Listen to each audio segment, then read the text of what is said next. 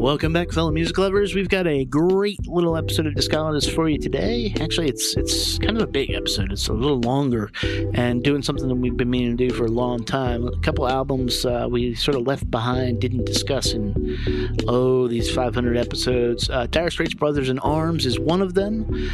So Eduardo is going to join us, and we're going to dig into that and maybe spin some tracks maybe you aren't familiar with, maybe you've forgotten about, or maybe you just haven't revisited it in a while. And I think the time is now. It's 35 years old this year.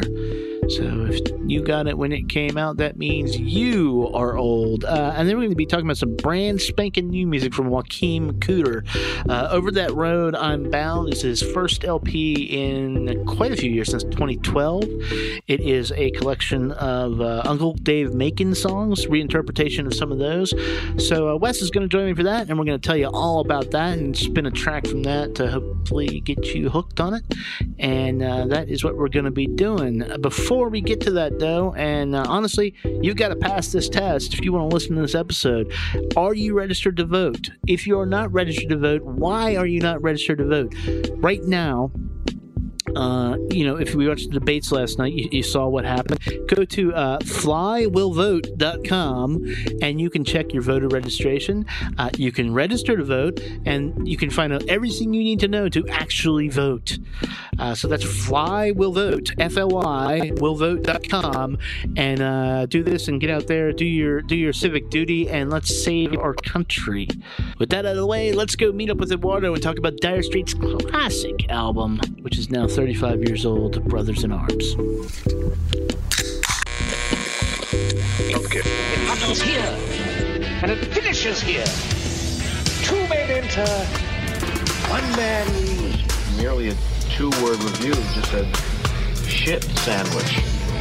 I will roll the record up to the next one. That right there is a logical fallacy.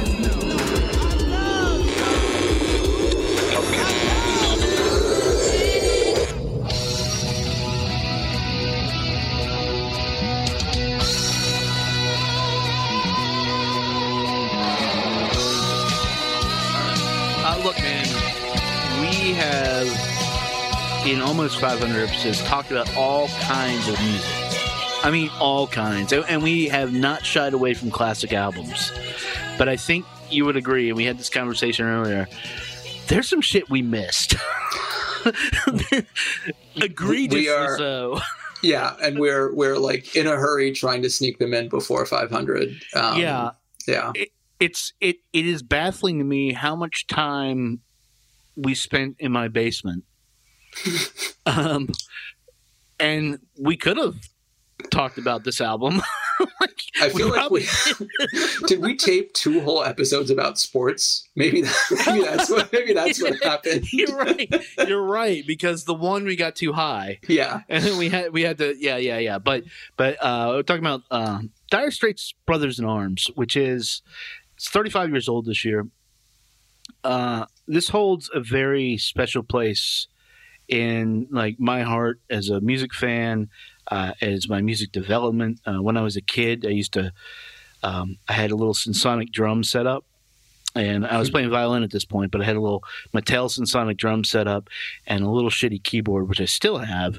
And me and my neighbor Scott Hudson would try to play Walk of Life, and it was my first experience with drums. But to say that it is a classic is underselling it to the highest order. It is. It was Dire Straits' 5th album, I believe. It's 5th, yeah. Depending, are you counting We're not counting live Alchemy. We're not counting Alchemy. Or live at the BBC, which was released later, but right. Yeah. And it was their by far best-selling album. It is the 8th best-selling album in British recording history. So this was an album that this album owns a significant amount of real estate in the 1980s. Yeah. It has beachfront property in the 1980s. For a lot of reasons that we're going to get into. The first one, though, I wanna really we're just going to dive into this, is because of this fucking movie.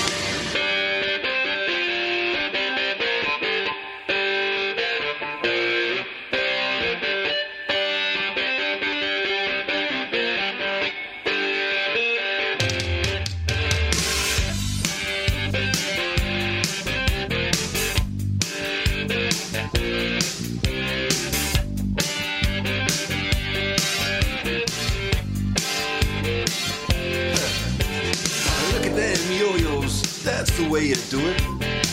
You play the guitar on the MTV. That ain't working, that's the way you do it. Money for nothing and your chicks for free. Now that ain't working, that's the way you do it. Let me tell you, damn guys ain't dumb. Maybe get a blister on your little finger. Maybe get a blister on your thumb. We got to install. So you know what that is. Everybody knows what that is. Money for Nothing was the biggest hit of 1985 for fans of guitar music. It was the biggest hit of their career to date. And they had Sultans of Swing. Not yet, though, Eduardo. Not yet. But, you know, when you hear that riff, I had this experience the other day. I was out walking and listening to this and imagining a time when this riff was not in my life, when I didn't know what it was, and hearing it come through my AirPods, and it completely stopped me in my tracks. There are some things in music, in art, in poetry, whatever, that are just true, and this is one of those riffs that is true. They went a long way to get it. Martin Knopfler, as you know, is a lauded, he's basically a Nashville picker now. I mean, that's the best way to put it. But that was always a part of their music. But he was literally trying to emulate Billy Gibbons from ZZ Top, and Billy Gibbons wouldn't tell him what to do. So this weird accident happened, and they get this sound, and it's the combination of the sound, the dirt, the grit, the notes, and it sets the stage for a song that also, outside of the guitar lick, perfectly encapsulates the 80s. Despite how problematic... Right down to the Sting cameo. Yeah, right down to the Sting cameo. Well, that was, and again, there's a lot to talk about here. That's because Omar Hakim, his drummer, was on this record, but also because everybody in England in a band is friends, right? Except Oasis. The impact that had. First of all, if this was in 85, that would have made me 13. I didn't know who Dire Straits were. I had no clue. Tunnel of Love, Romeo and Juliet, Telegraph Road, which had probably been playing since the time I was born because it's so fucking long. But I didn't know any of this. And then this video just crashes through the television screen on MTV, which we had just gotten. And it is quite frankly magical. And I think the weirdest thing to me now in hindsight is how little this had to do with anything going on in the 80s or anything going on in British music. You think about the albums that were out then. You have Tears for Fears, Songs from the Big Chair, Meat is Murder from the Smiths, Rain Dogs, Little Creatures from Talking Heads. So this is some bands that are on the way down, actually, for that. Around the World in a Day. Oh, you know what? No Jacket Required. No jacket required. Of course. Of course. That's out in every year. I don't know if people know that. Dream of the Blue Turtles from Sting, which we mentioned there a little bit. You got Brian Ferry just tossing off a solo album. Simple Minds had a big hit, but the album Once Upon a Time wasn't necessarily the best, Aha's Hunting High and Low, which we talked about here. Theater of Pain. My point is that the music space was in the 80s a lot of times was shifting, but that was shifting radically out of what happened in 1984. Yeah, and seeing this animated video on MTV was just one of those, there are a few moments that just perfectly encapsulate the idea that the sort of pop will eat itself idea, not to plan a band name necessarily, but just the idea that in the new world, MTV's first video is famously Video Killed the Radio Star. George Michael comes back with a song about that, with a video that he refuses to appear in, disavowing his previous sort of sexy persona. And then this is a video that the band does not, they're not in it. There are a couple of shots. They're sort of in it. Yeah, sort of. Yeah. But it was visually arresting. And the song itself just does that. It has that riff. It has that grime in the guitar tone that is just so satisfying. The music drops out, right? The rest of the band basically stops for a moment just to really drive home how central the riff is to what's going to happen.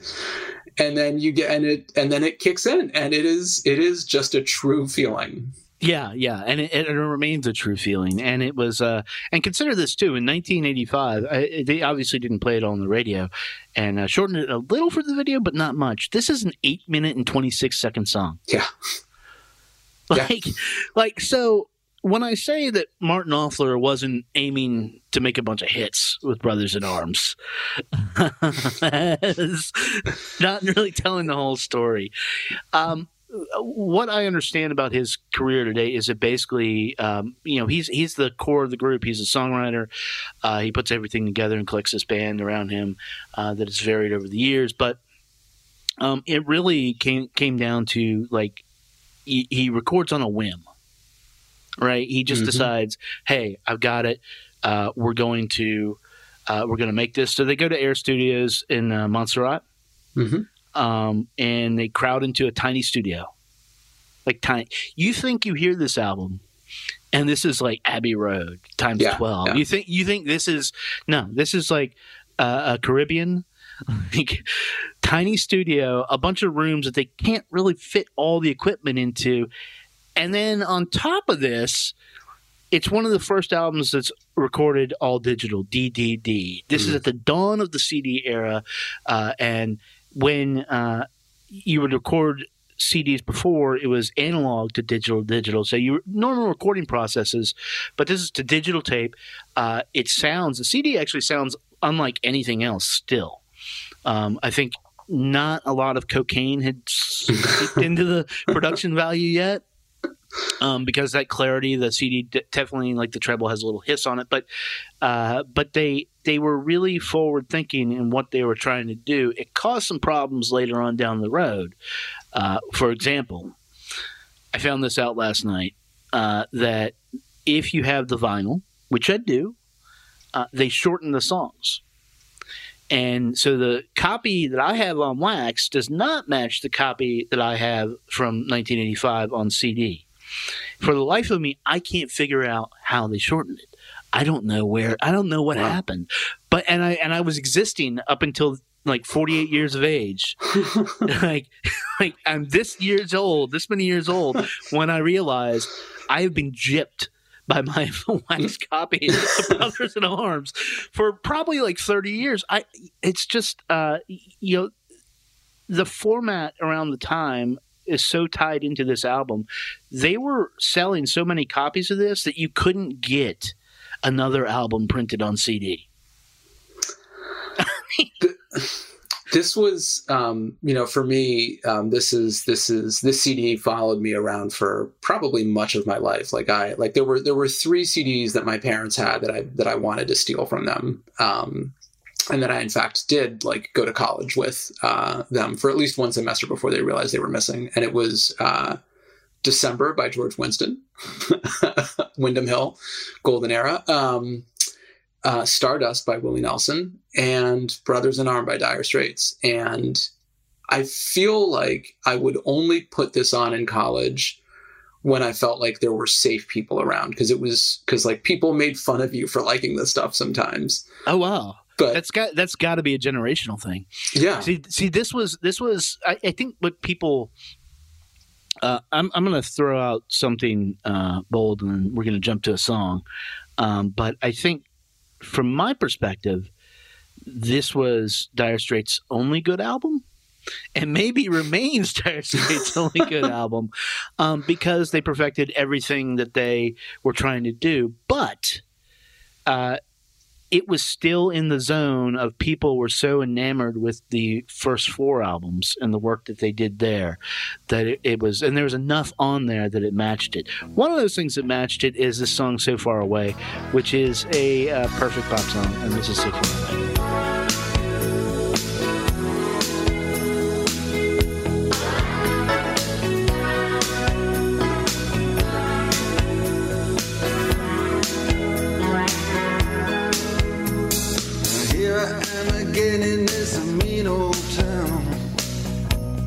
So far away from me, and where are you when the sun goes down? You're so far away from me. You're so far far away from me. So far I just can't see. So far away from me. You're so far away from me. Part of the reason this album has stuck with me for so long, and I think it's stuck with everybody, it's lodged in our cultural throats, as it were. It is because, at least for me, you see a band, you listen to that earlier material, you listen to Sultans of Swing, you listen to Romeo and Juliet, you spend half your life listening to Telegraph Road. It's and you hear a band coming up, right? And it's good. It is good. They've always been phenomenal players, but they sound a little more pub rock, and you can like isolate it as like this is English music, and that's a lot of reason. People like music for all kinds of reasons. Some of it is just because it's from a certain area of the world. But with this album, they present stuff like Money for Nothing and So Far Away, and they take all that and somehow polished it to a point where it just becomes universal. And you don't know where to put it in the timeline of anything anymore. That sounds as good today as it did 35 years ago. And one of the, I think the biggest wins of this album in making it was that you bought it for Money for Nothing, right? That's what you bought it for. Mm-hmm. Then they dropped that right up front. Mm-hmm. So not knowing a thing about Dire Straits when this came out, I bought it for Money for Nothing. And then all of a sudden I'm hit with kind of a ballad, kind of a very refined Nashville sound that I had no experience with, and these a song about longing that I had no experience with either. But it somehow it related. It made me vibrate. I was like, oh shit, man. Yeah, for me, So Far Away from Me and Your Latest Trick were the ones that really, for my like young preteen mind, were the ones that just sort of, they were cinematic, they were kind of epic in scope, they just felt big. And to this day, I think if you go see, like I saw Knopfler play solo, and he opened with So Far Away. And he has this habit, if you hear any of his live recordings, he'll change, instead of saying this mean old town, he'll change it to the name of whatever town he's in, regardless of how many syllables are in the name of the town. So this Washington town did not fit. But it's sweet and kind of hokey in the way you would expect him to be, in that pubby kind of way, to your point.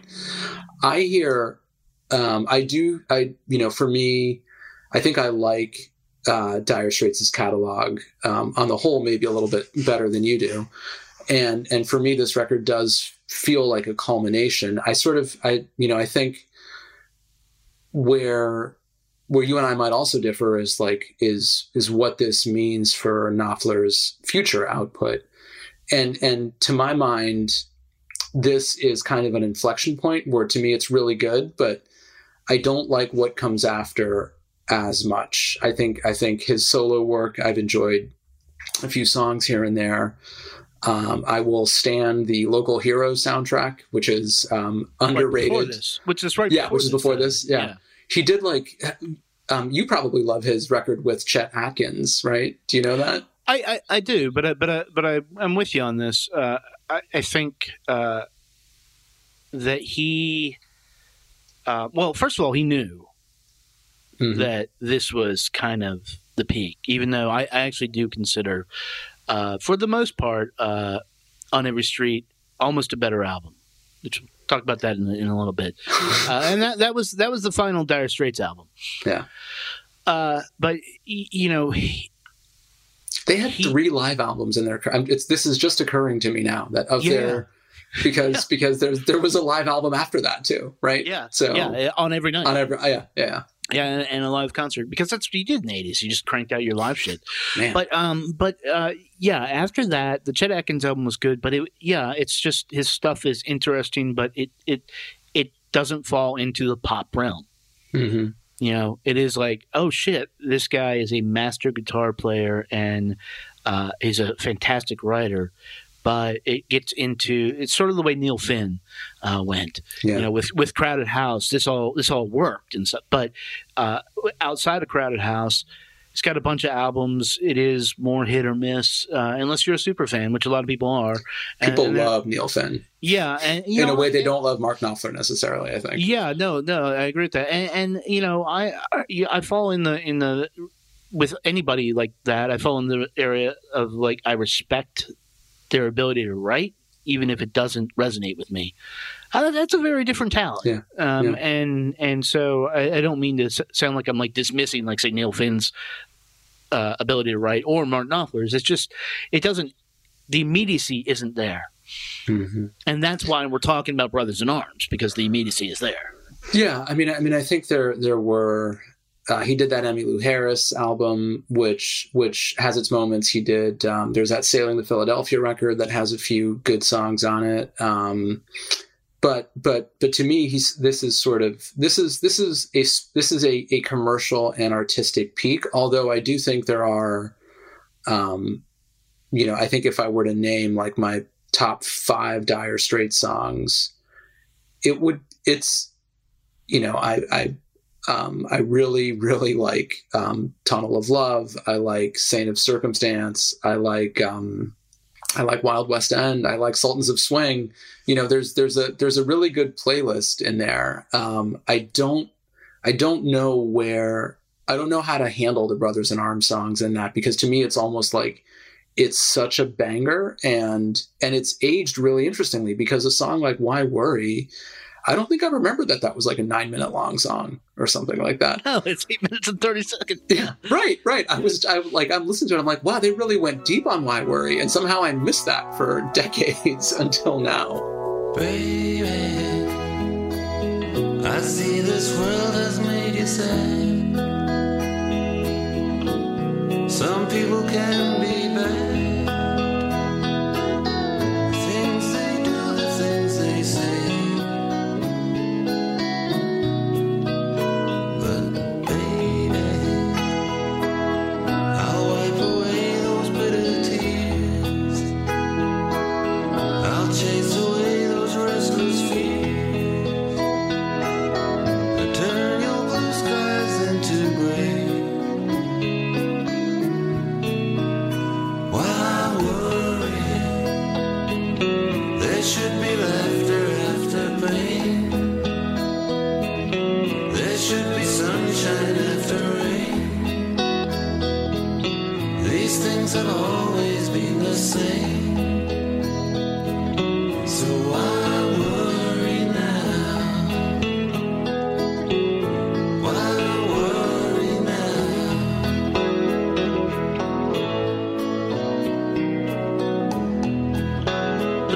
Thing for me about that song is that how he sets the mood and just lets you float in it for 8 minutes. Like it doesn't go anywhere. It tells a story. It's a fantastic message. Mm-hmm. There should be sunshine after rain. Mm-hmm. Like, you know, it is. Put that in like a Beach Boys song. Yeah, and you're doing like full on pop music. But it lets you sit in it. And out of any of the songs on this album, it is most indicative of where he goes with his career. With that type of playing, it's layered. It's descending scales. It's very atmospheric, not showy. Yeah. Even though I defy anybody to really try and play some of this stuff.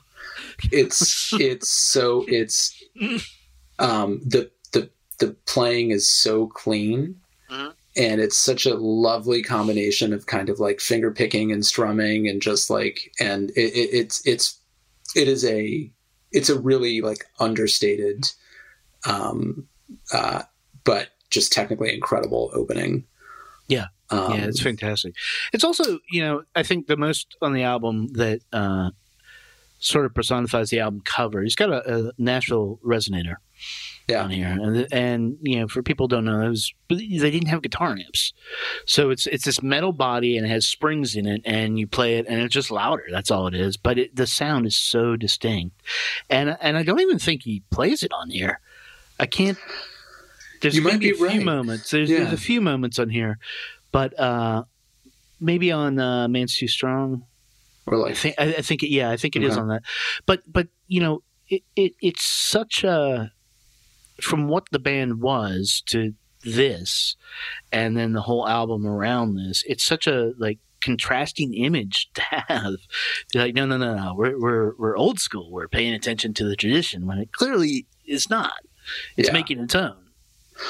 Well, and I think there's a couple of ways in which this album has had some really enduring moments in pop culture, not the least of which is the Walk of Life project, which I love plugging. Go to the website. They set the endings of all these movies to the Walk of Life, and they all work. I didn't know about that. Oh, it's so good. It's so good. Seven, Mad Max, Dark Knight, like they all work, I promise. Excellent. But also memorably, the finale of The Americans, they play Brothers in Arms in its entirety, the song. And the album also shows up on Stephen Malkmus's solo debut album on the memorable little ditty Jenny and the Yes Dog about a young woman and an older sort of stoner dude who have a thing, and they would get together and listen to Brothers in Arms. And it's just such a cool little thing to happen, because I think if you go across the pond, I remember on a music message board at one point asking like, so how do you guys feel about Dire Straits? And all the Brits on the board were just like, fuck that guy. Like the people who listen to Dire Straits are garbage. They read the wrong newspapers. They don't vote. They don't vote Labor. Wow. So, there's an interesting filter that happens there, but yeah, that's all new information. It's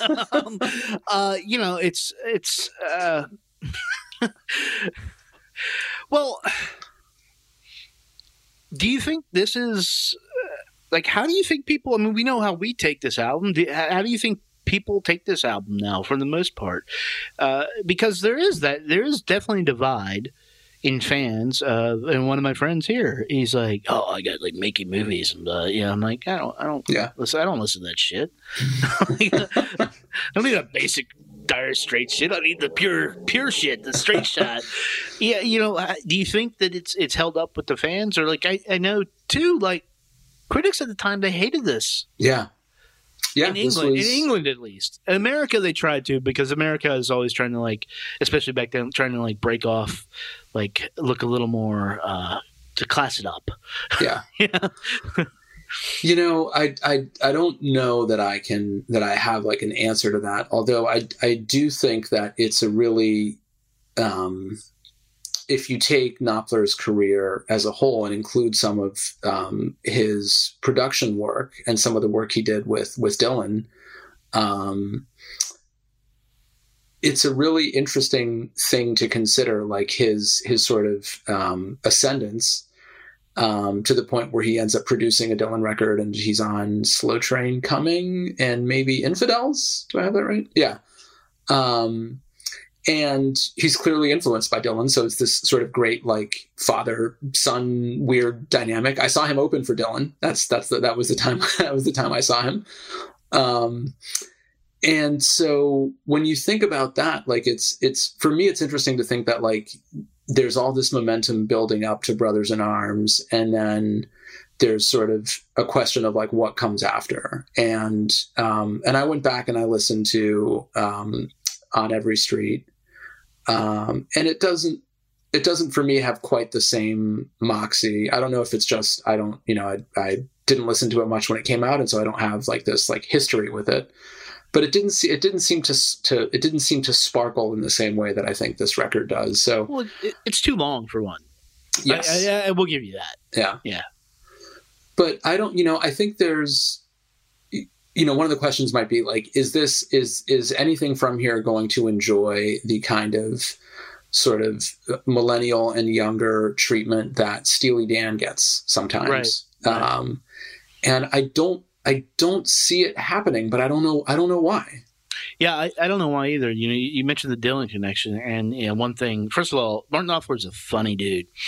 I mean, if you listen to Dire Straits all your life and you haven't figured out that Martin Knopfler is a funny dude, I don't know what you're doing. But he is also he's a hell of a writer, and we've mentioned this track already. Your latest trick.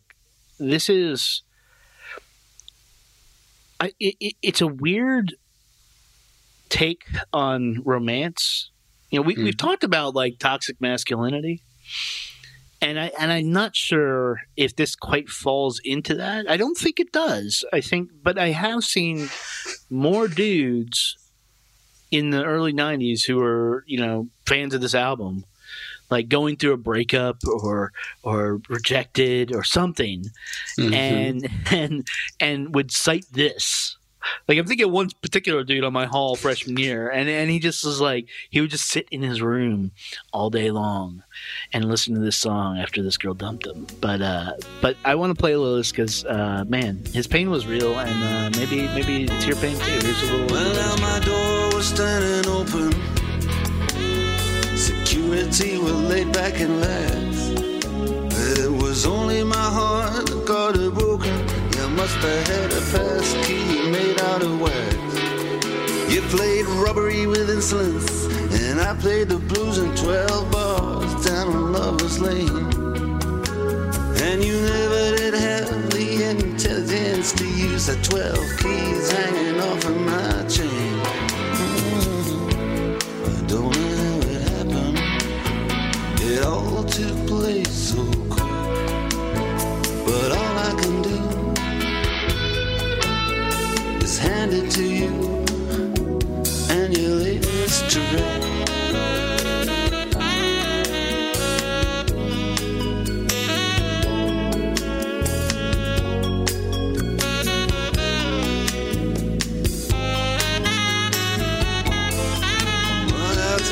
Last call for alcohol. Fast recall has been here and gone. The landlord, he finally paid us all. The satin chairs made have put away their horns. And we're standing outside of this wonderland, looking so bereaved and so bereft, like a Bowery bomb when he finally understands. The bottle's empty and there's nothing left.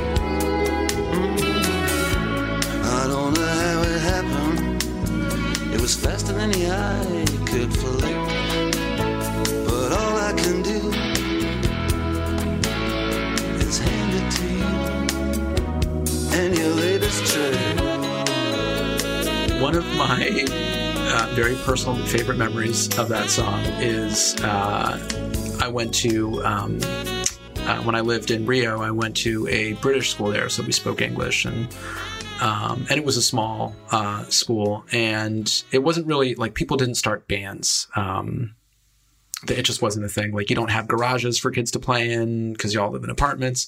So, but a teacher and a couple of students got together, and it turned out that the only song that kind of lined up with the instrumentation that they had, because they needed something that had like a horn line, and then they had so anyway, long story short, cut to assembly.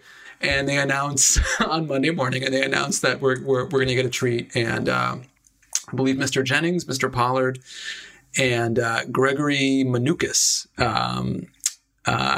get up there and they play your latest trick. And I'm fairly sure I was the only kid in the audience who was like, "Oh, this is Dire Straits," because it's 1987 in Brazil and people didn't know that yet. But you know, it's clearly got a kind of schmaltz that people assume you have to love ironically. And I don't. I genuinely love it. I genuinely think that like the song nails it. Yeah, I think the quote was like, they were saying things get a shade too smooth with your latest trick. Sounds like a bastard joke of Joe Jackson and Billy Joel. And like both Joe Jackson and Billy Joel are pretty tight. So I guess it was the your move, reviewer.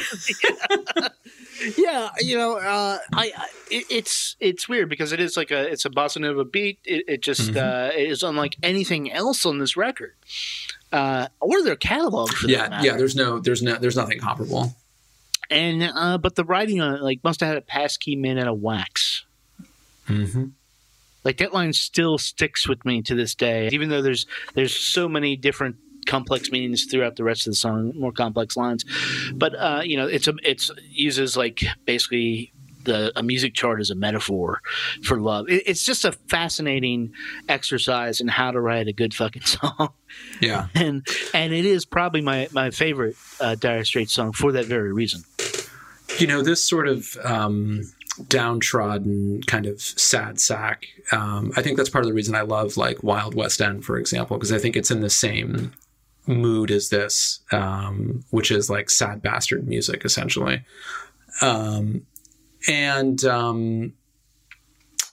hadn't considered whether there's just the sort of gender politics of the song, but and I may not be able to process it all right now, but I do think that there is there's an artifact of the era in that recording. That sounds like it was recorded when it was. It sounds like it cost.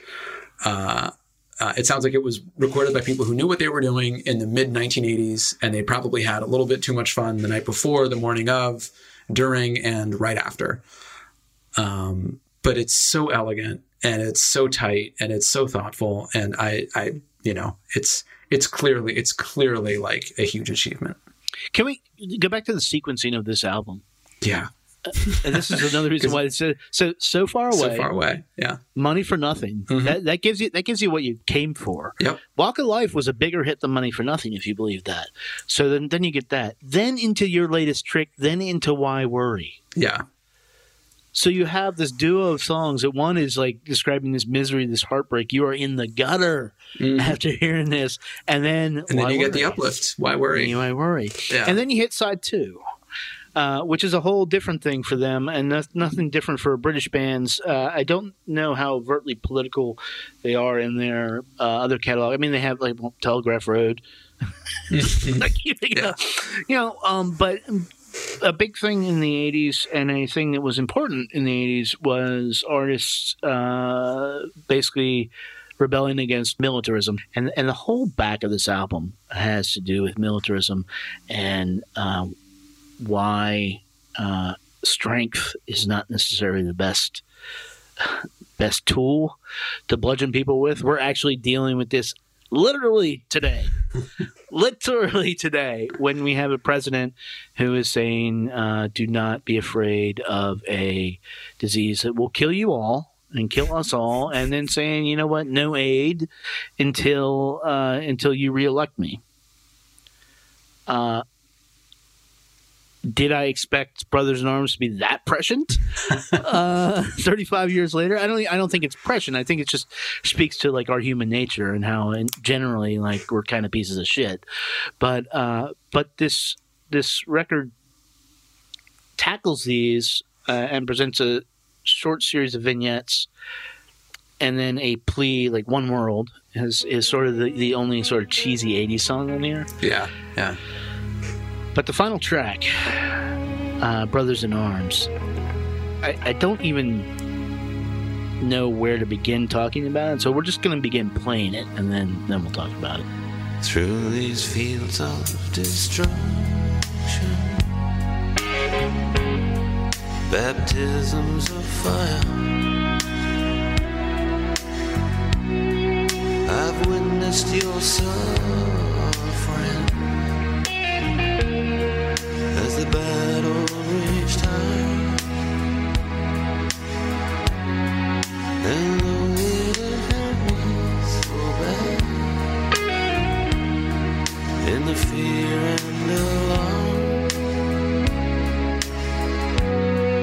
you did not desert me, my brothers in arms.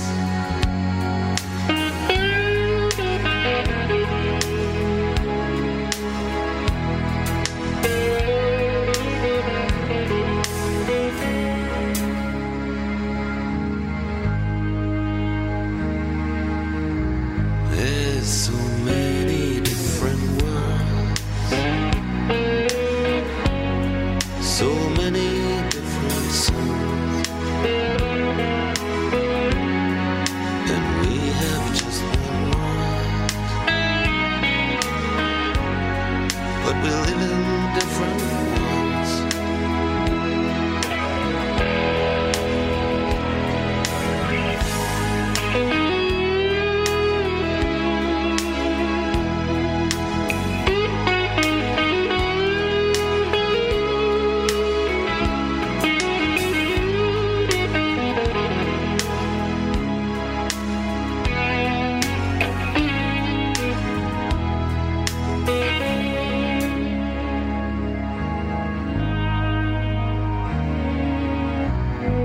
Now the sun's gone to hell, the moon's riding high. Let me bid you farewell. Every man has to die, but it's written in the starlight, in every line in your palm. We're fools to make war on our brothers in arms. So that is that chord progression on the Fender Rhodes is just so definitive for me. This is a song I've definitely spent, after like my first big breakup or something, I for sure spent like half a day when it was raining outside listening to the song on repeat. Without not your latest trick. That too, but that was a little too on the nose. Yeah. So, no, I think there's another thing the song does, which is when it clears up and where he comes in singing, there's a moment there where like you can connect that sort of bluesy American rock feeling to Celtic music for just sort of a second. There's kind of a feeling there of what it means to be at the end of an empire. Is kind of the way that song is always played for me. It's profound, it's deep, it's really heartfelt. And it's a song that captures kind of the plight, I think, and the feeling of battle without glamorizing it and without ignoring the sort of real human toll of what it means to be in a fight alongside anyone. It doesn't have to be, in the military, but just that feeling of combat. Yeah, and its message is simple. Like it's such a simple message that it didn't really need to color in around it. And in large part, it's not a lyrically dense song. There's not a lot to it.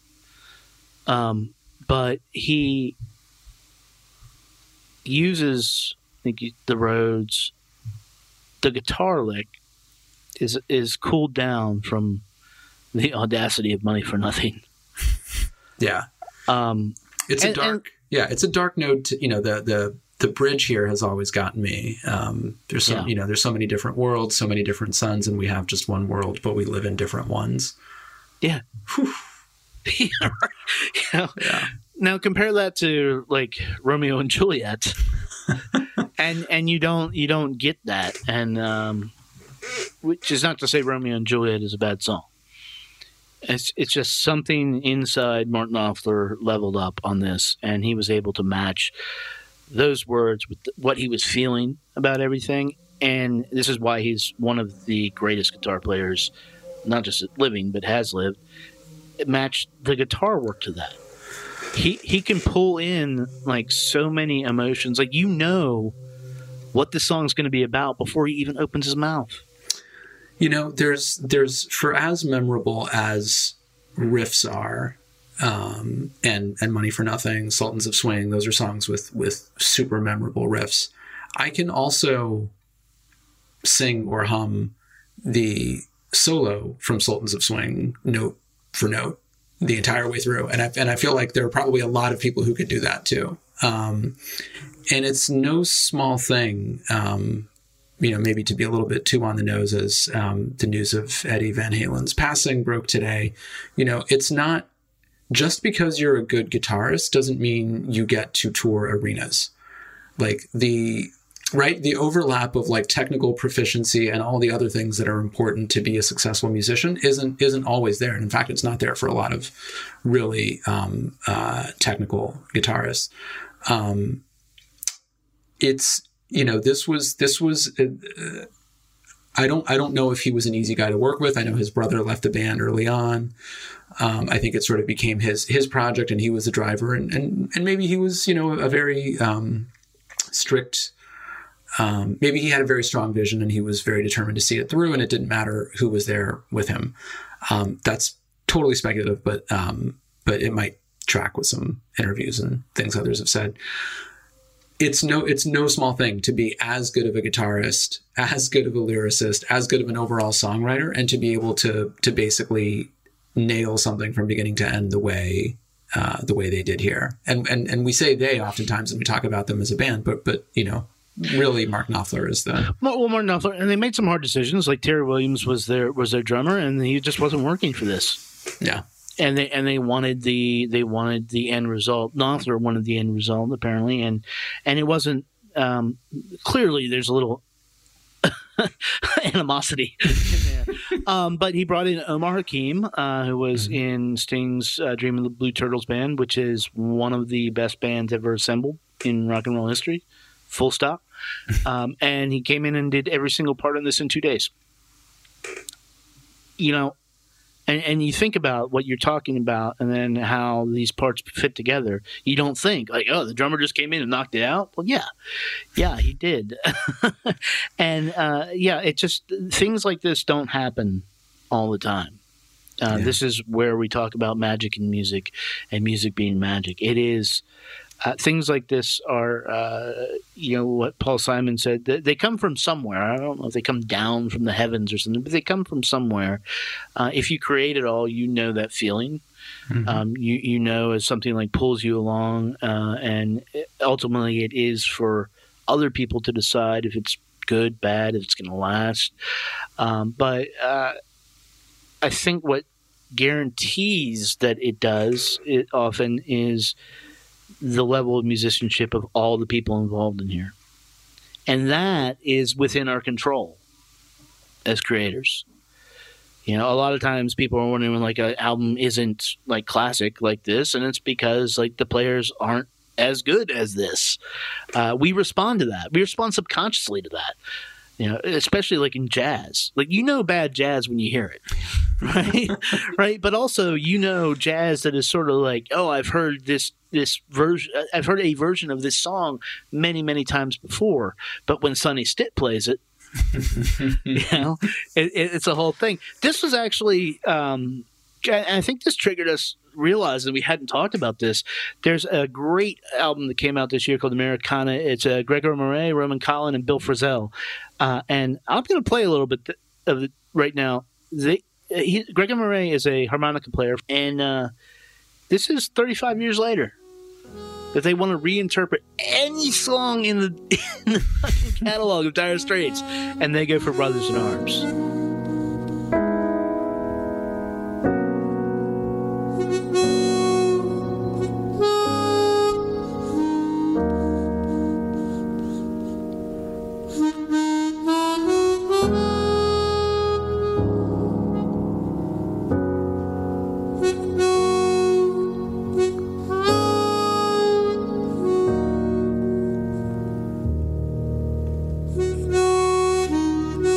Oh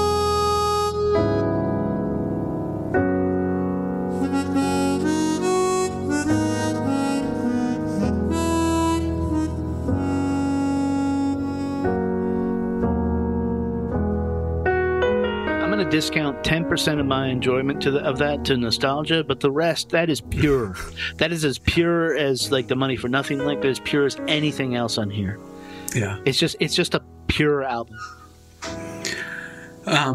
Yeah, you don't, he is a, his range can, I think, be somewhat limited as a singer, and that hides the fact that there are some really incredible vocal melodies in these songs, and that version really pulls it out.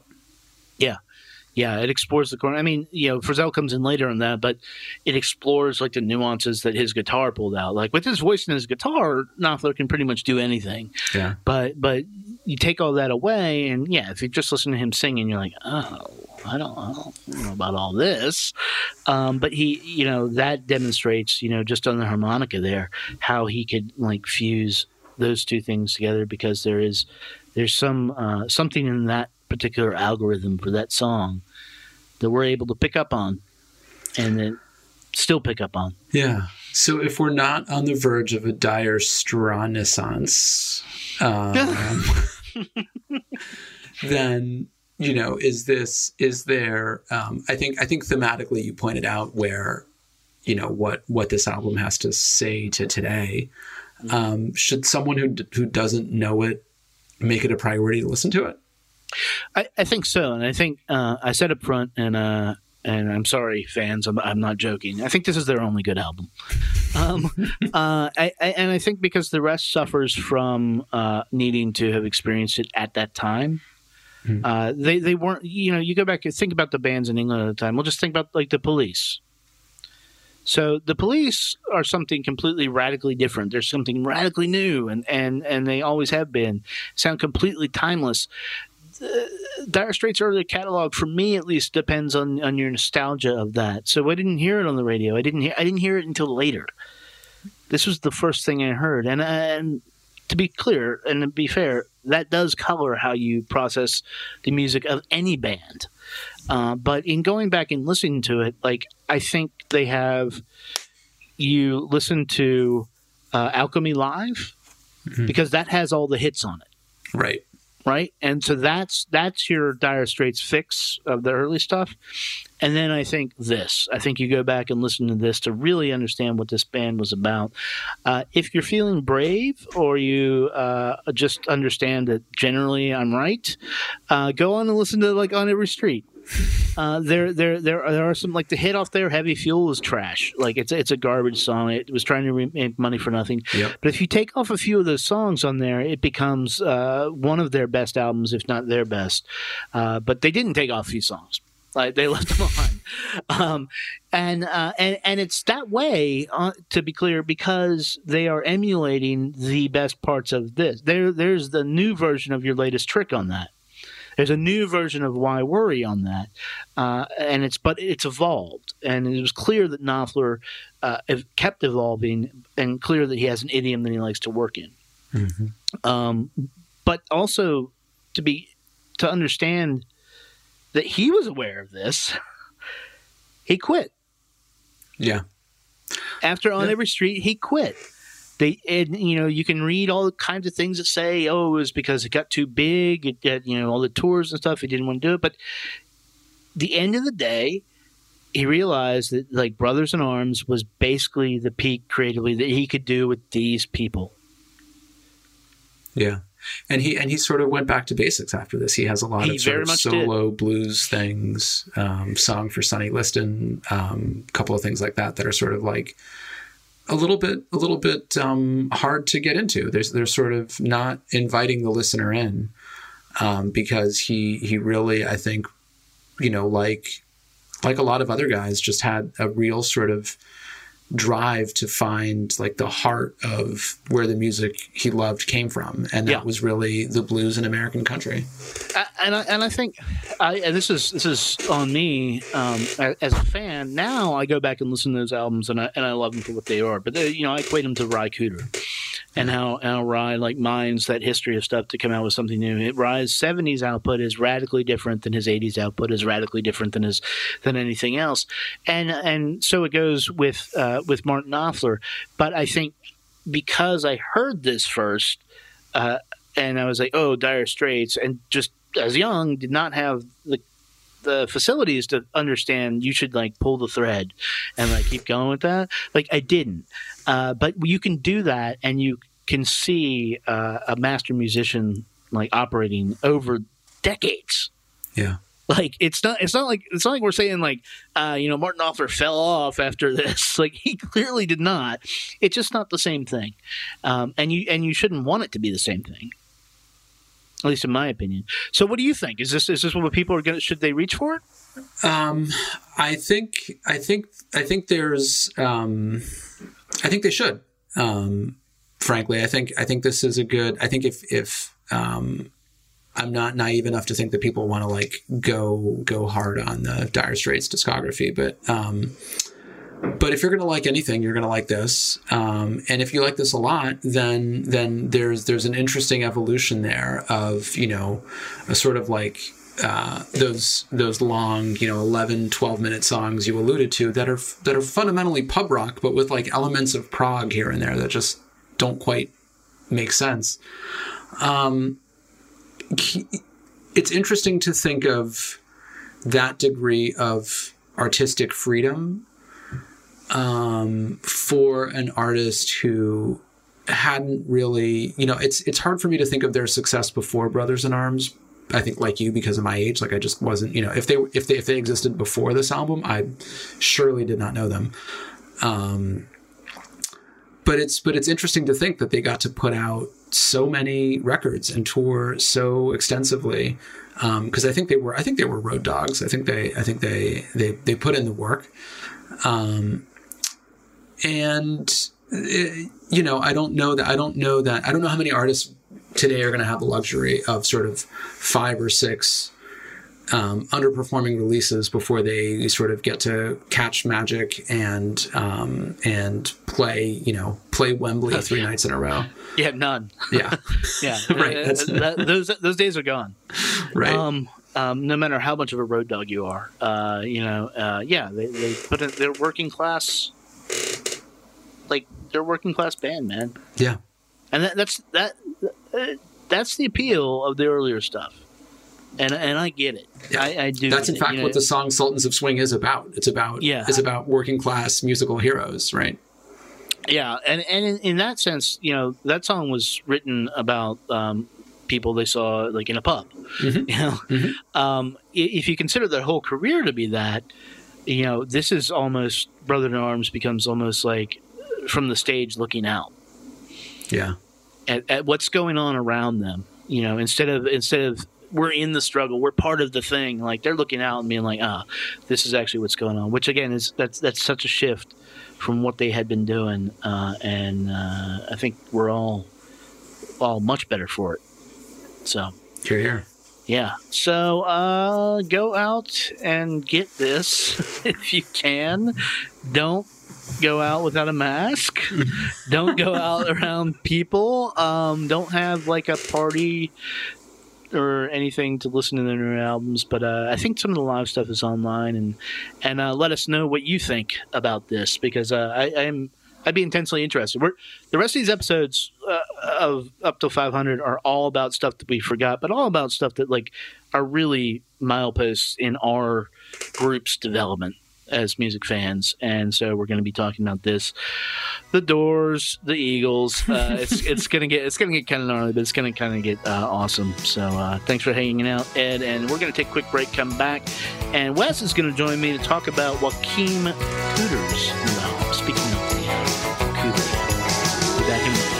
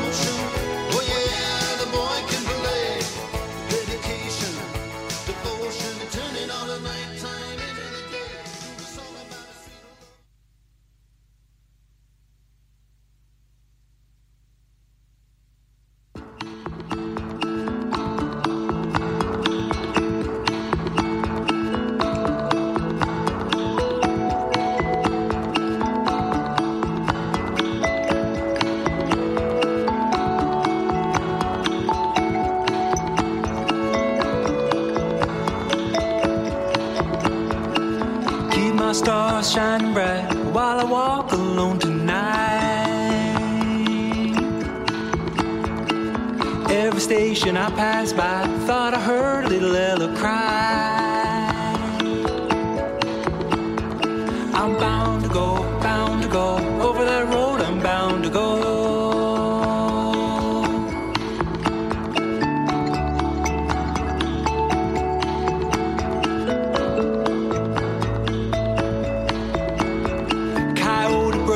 In the air, might call you up when I get there. Every station I pass by, thought I heard little Ella cry. Might see rain, I might see snow, over that road I'm bound to go.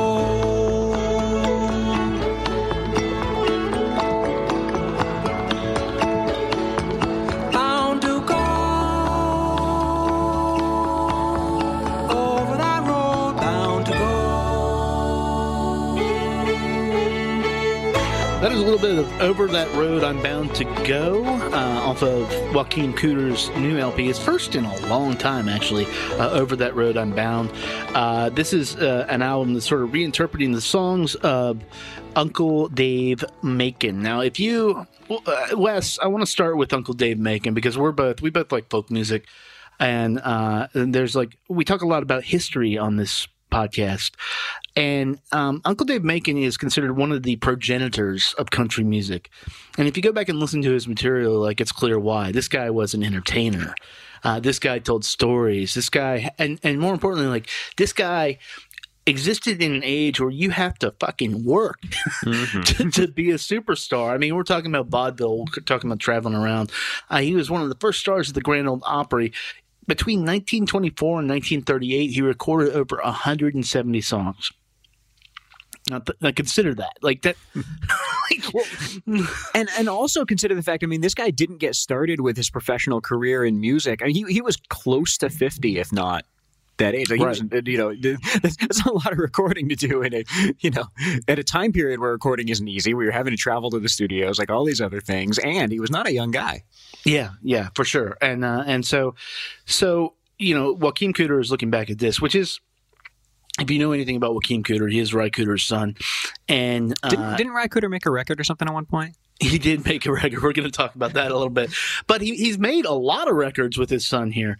I think at this point, let's see, 1, 2, 3, 4, 5, 6, 7, 8, 10 records that Joaquin has played drums and percussion and a few other instruments on, starting back in 1993, A Meeting by the River. But Buena Vista Social Club is the Ry Cooder album everybody knows, unless you're me and you listen to this podcast and you know all of them. But that's neither here nor there. He is a little more experimental than his father. He plays an electric mbira, which is the easiest way to explain this. It's an African thumb piano. You walk in and play people's houses, and they have those little things that have tines on them, and you don't know what it is, and you don't know why it's there. And honestly, I don't know why it's there in so many houses I see. But it also kind of was this weird tchotchke instrument for Americans. People were just oh, give this to the kids. It doesn't make sense. It just makes noise. And but you can't really hit any wrong notes, so it's kind of have fun, play around a little bit. The reality of it is it is a 3,000-year-old instrument, and it is deeply tied to the culture, to African culture where it originated. It doesn't line up with a Western scale per se, the notes or anything. Largely used for percussion, but obviously there's also melody in there. And the different tunings for this thing, man, they represent all the different facets of African culture. So if you're trying to do something sort of respectful of the dead, you're going to tune it in a certain way. If you're trying to do something to celebrate a good crop, you're going to tune it in a different way. It's a deeply spiritual instrument. And Joaquin Cooder picked up on that a number of years ago. What he does with it, though, is that he takes it and has this insane effects rack that he pushes this through and uses it to channel not just the instrument and what it means, but what is on the inside of him. We talked about in Sylvanesso, the Sylvanesso podcast last week, that how instruments amplify a person. And if you're going to pick an instrument, this is, I think, the most unlikely instrument to do this. But it has served him well. And he's made 3 albums with this. His first album was Love on a Real Train in 2016. It worked with Petra Haden, Frank Lyon, Inara George, Robert Francis, Matt Costa, Julia Camagere, I think that's how you pronounce it. That's his wife. And John Hassel, who's a trumpet player, fantastic trumpet player, actually. In 2018, he put out an EP, Fuchsia Machu Picchu. If you haven't checked that out, you need to really check that out. But he seemed to be on this trajectory where he was pushing away from his dad's work to get his own identity. And I've talked to Joaquin, and like that's not like an issue, obviously. Like he knows his history and where he comes from. And I think what's most fascinating right off the bat about this is how he really is leaning back into what his father has done with his work, because a lot of what Ry Cooder's work is doing is basically revisiting, reinterpreting, relooking at this older music, a history of music, and then pushing it through his lens to make sure that it does not get lost. And that's exactly what happens on this album. You know, he looked at these songs, and he had been hearing these songs. He's hearing his father play these songs and said, you know, I want to celebrate this and make people more aware of it, but I also want to like reinterpret it. And so he took these songs and changed how they sound, how you experience them, and to my mind made it like exactly his universe of music, which is no small feat. I want to play a little track now off this. You know, this almost turns into like Hard Rain Is Gonna Fall. You see where all these things come from, but it's a fantastic track. It can only exist in Joaquin Cooder's universe. This is All In, Down and Out. Hop to the bucket shop. I've lost all my money and now I have flopped. Well, it's hard times. What a pity, poor boy, it is hard times when you're down and out.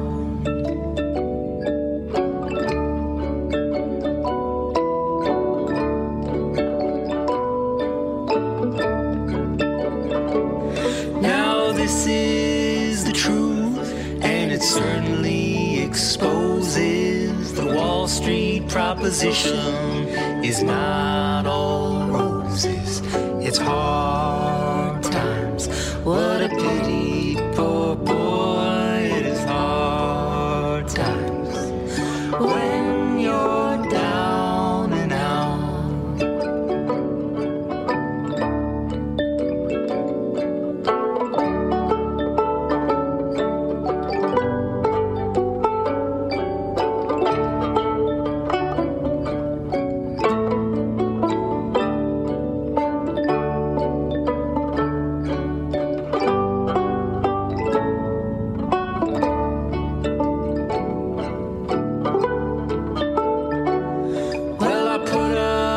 So that is his father, Ry, on banjo, playing there. The band for this is Ry Cooder on banjo, Raina Garrett on fiddle, Julia, his wife, on backing vocals, Sam Gendel, which we'll talk about, on bass, is a saxophone player as well, Glenn Pacha, Amir Yagmai, Dan Gellert, and Bu Farka Toure on guitar. The best way I can describe, and I want to see if you agree with this, Wes, the best way I can describe his music to somebody is hyper ambient. Yeah. And what I mean by that is like, so ambient music is supposed to create this world that you sort of settle in. And so people know you make ambient music, but it creates a space for you to explore maybe yourself, maybe an outside world. There is something about the Mbira that does that. And what he does with it, like no matter what he's doing now, it sounds, there's nothing that sounds like this in American music going on right now. Yeah.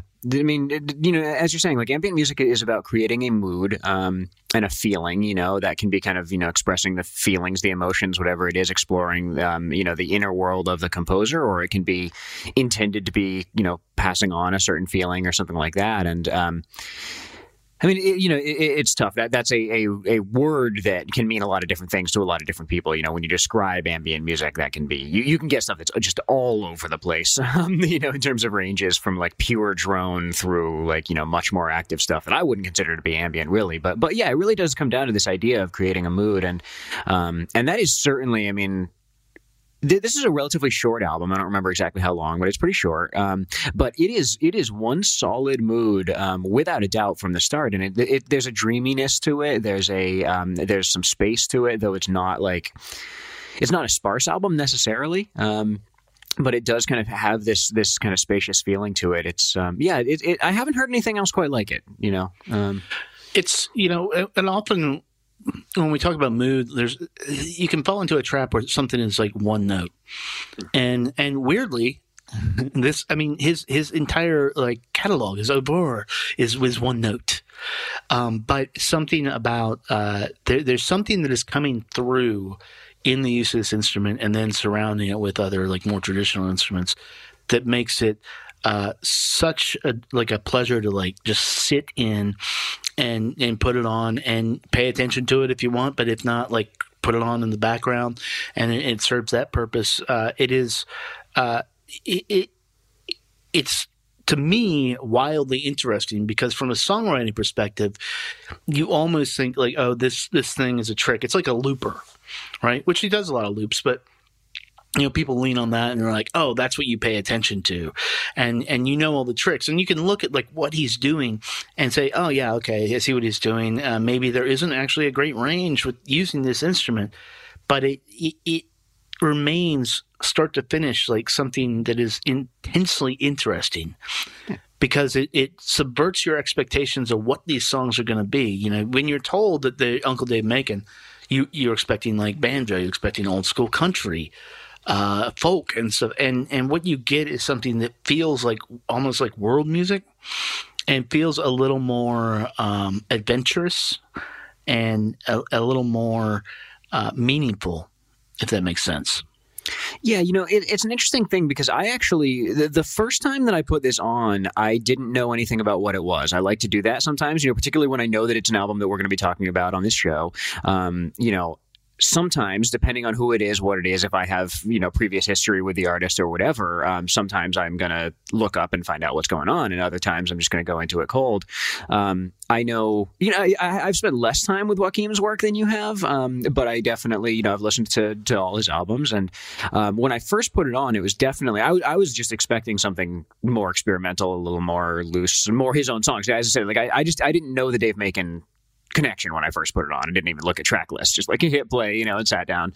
And it was so not what I expected, and so it took me a little while. And I'll say, actually, it was not the right thing for my mood on my first listen, just because I was expecting something that was a little bit more, I don't know. I guess I was expecting a little more instrumental, less vocal based, and I just, without knowing it was Dave Macon, I didn't expect these kind of early folk and early country influences, so it kind of threw me. And so it really wasn't until the second listen where I sat down knowing what to expect, had looked into the project, knew not only that it was Dave Macon, but that he was using this other instrument, and then it really works. And so the one thing is if you are listening to this as somebody who has heard his previous albums and throwing it on without that context, it might throw you, but give it some time, give it a couple listens. Well, like I want to play to contrast this with what this original song. This is Uncle Dave Macon's version, a little bit of it.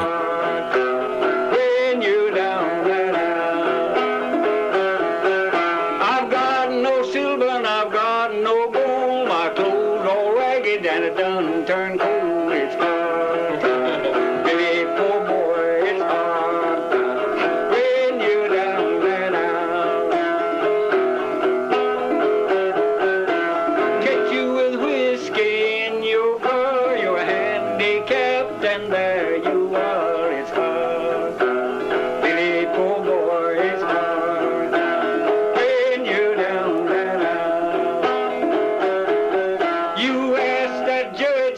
I think that's what you would expect from any modern artist, like to hem more closely to that.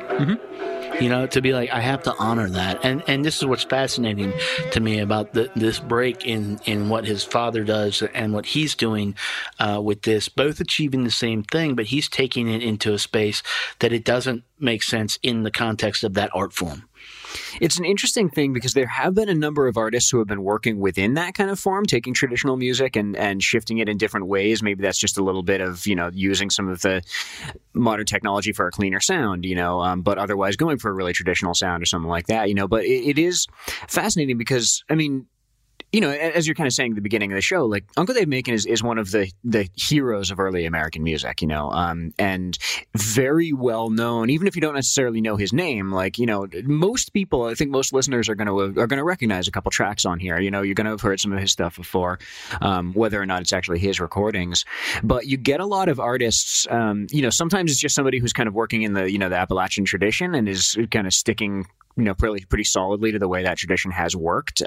Or if you have somebody, you know, you take somebody like Rhiannon Giddens, who's, you know, bringing a real new feel and kind of a contemporary understanding and a contemporary politics into these older songs, you know, and stuff like that. This is very different from any of those, though. I think largely, you know, I mentioned that this kind of like dreamy feel that it gets because of the Mvira, and it's just like, it doesn't sound quite like any other traditional music, and yet this is quite a traditional album in a lot of other ways. It absolutely is.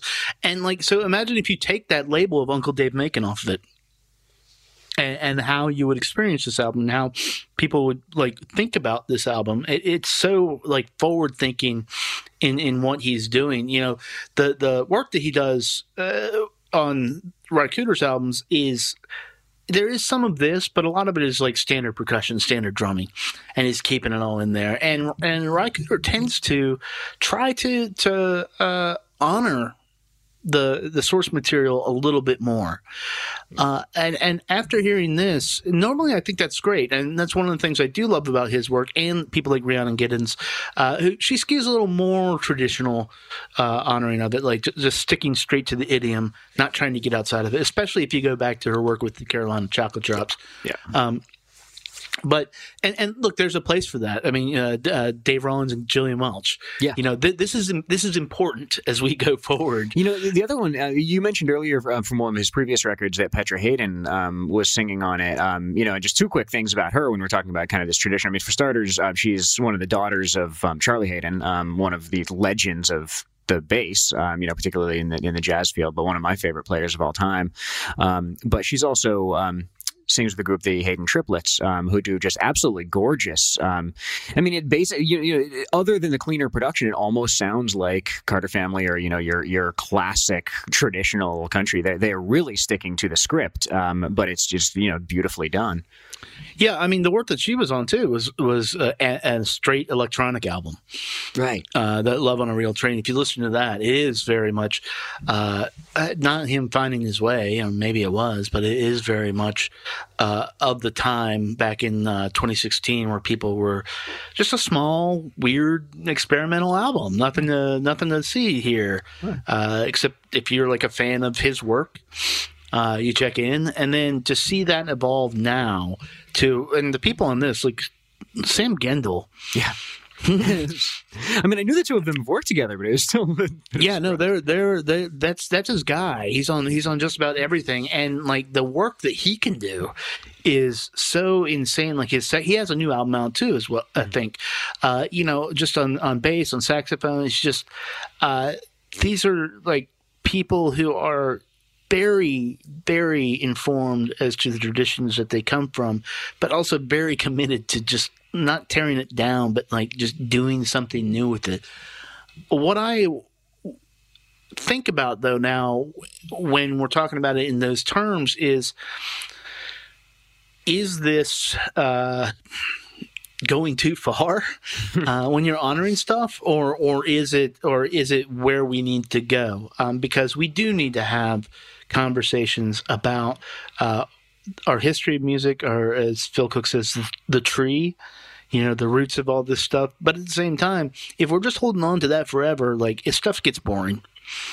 Yeah. And this is not boring. No, it's not. And that's the interesting thing. I mean, it is bringing something a little bit different, a little bit more through the sound and the instrumentation. I know, or at least from what I understand, he kind of updated some of the lyrics for some of these songs a little bit. I haven't listened to it enough times, nor do we know. Well, I say that I know every word of Dave Macon's career, but that's an interesting approach. Updating, Well, he did it. He worked with his daughter, and he did it like in terms of like his daughter, what she thought she heard a lyric, or maybe he related it to his daughter. I will tell you, his work is very family focused. Fuchsia Machu Picchu was about a plant like near his house, and he just became obsessed with it, like just on his like property, and it's. To do that, again, some people would see that as audacious. Mm-hmm. Like you can change the lyrics of this. Right. But he's like doing it, and I think there's a reverence that comes through in what it does that makes that okay. And I want to see a lot more artists like trying this. Yeah. I mean, it is an interesting thing. As you said, we're at a time of reckoning in a lot of ways in this country, or in the world. Not only this country, but certainly in America, we're at a time of reckoning. You know that. So you're aware of this, and it does mean reconsidering a lot of these other things. Uncle Dave Macon's father was a Confederate general or soldier or something like that. I don't remember exactly the details, but this is Southern history that he's coming from. And it is interesting. Obviously, you take someone like Rhiannon Giddens, and she's bringing a very different understanding of traditional songs. I will say, as I mentioned the first time I put this on, I didn't have any context. I didn't know what was coming at all. And when I was listening to it, I will say, like, I absolutely had these periods where I was just kind of like, where we're at right now, like, do we really need somebody singing kind of traditional sounding songs about riding around town in a horse and buggy? Like, I don't know. And I wasn't saying we don't, I was having this kind of like inner dialogue with myself, again, with no context, just saying, what is the place for this right now? And obviously with the context and especially with knowing, these, Ry Cooder played Uncle Dave Macon songs for Joaquin when he was growing up, and now he's doing the same, with his daughter. So, there is this kind of real tradition and real family heritage kind of getting passed down. But as we know, tradition and heritage are just complicated things in this country. And so it's this kind of like when you're sitting here, and we've been, you and I are two people who are still like pretty much stuck in our houses and not really planning on changing much of that, anytime soon because of things going on. And we've got the political state of the country, and we've got,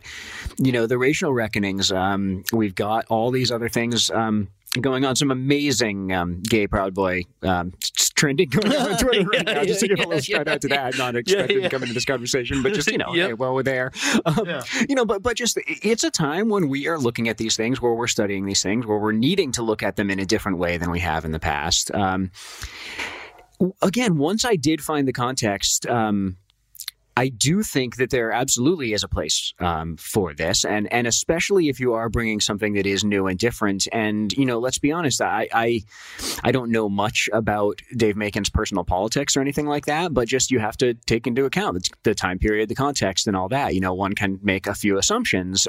So to have songs written by a white Southerner for that time period done on an African instrument is in of itself a commentary of some form. Yeah, absolutely, and I think that at the end of the day is why this succeeds so well. The way we all absorb history individually is different, but we cherry pick a lot of times, and we don't get to look at the whole thing. And what this says to me is that, what if you do something about that cherry picking and make it something better? Yeah. Just change the meaning. Right. Like you said, the Proud Boys, like, it means one thing, but you have the power. We have the power to change the meaning of that by putting it through a different lens. And I think that is the biggest statement that this album makes. And that's a lot of his work, a lot of his father's work, and the people that they work with. They have, look what they did for like Cuban music. Mm-hmm. Yeah.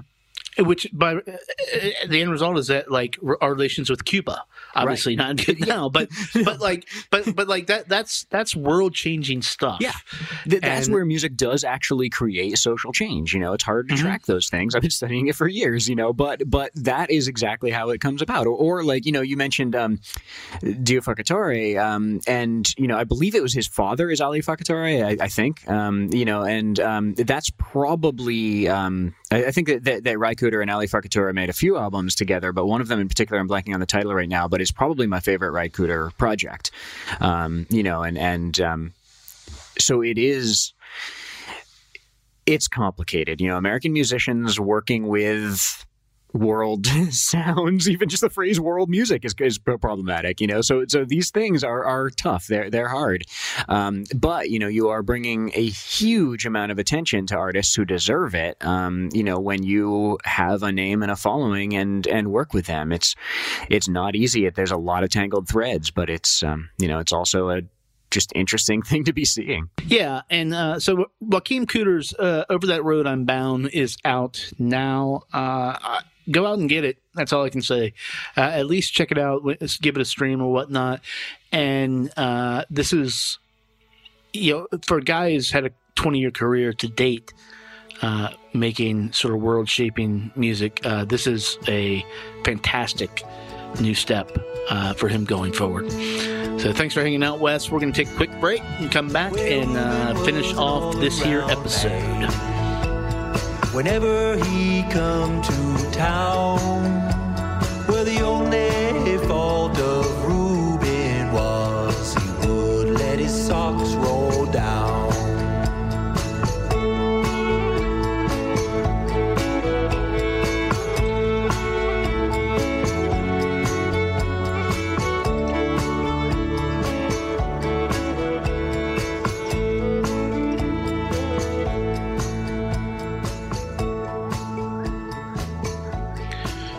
Thanks again to Eduardo and Wes for hanging out and talking about music for a little bit. And thanks to you for listening.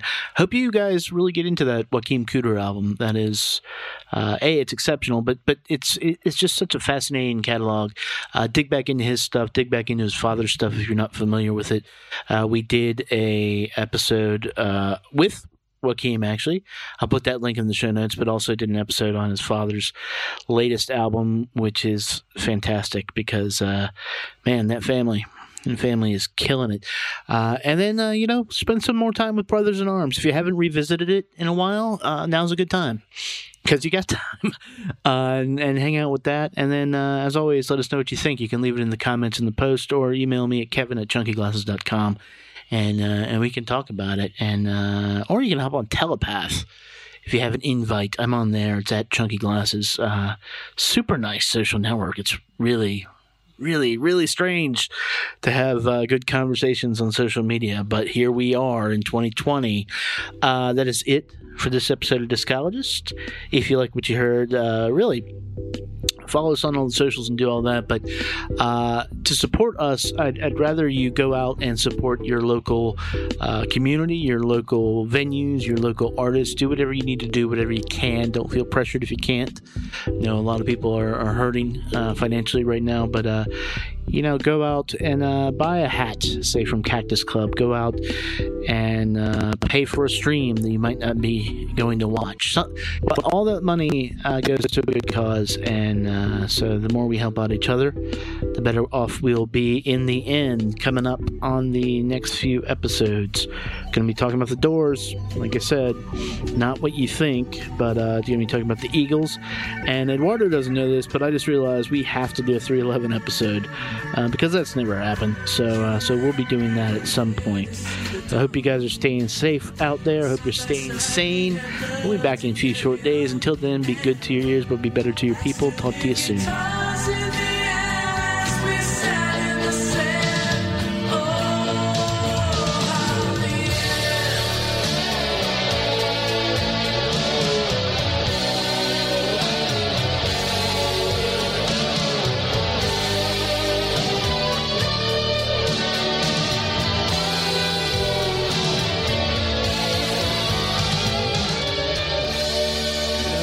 How do you feel about Lex?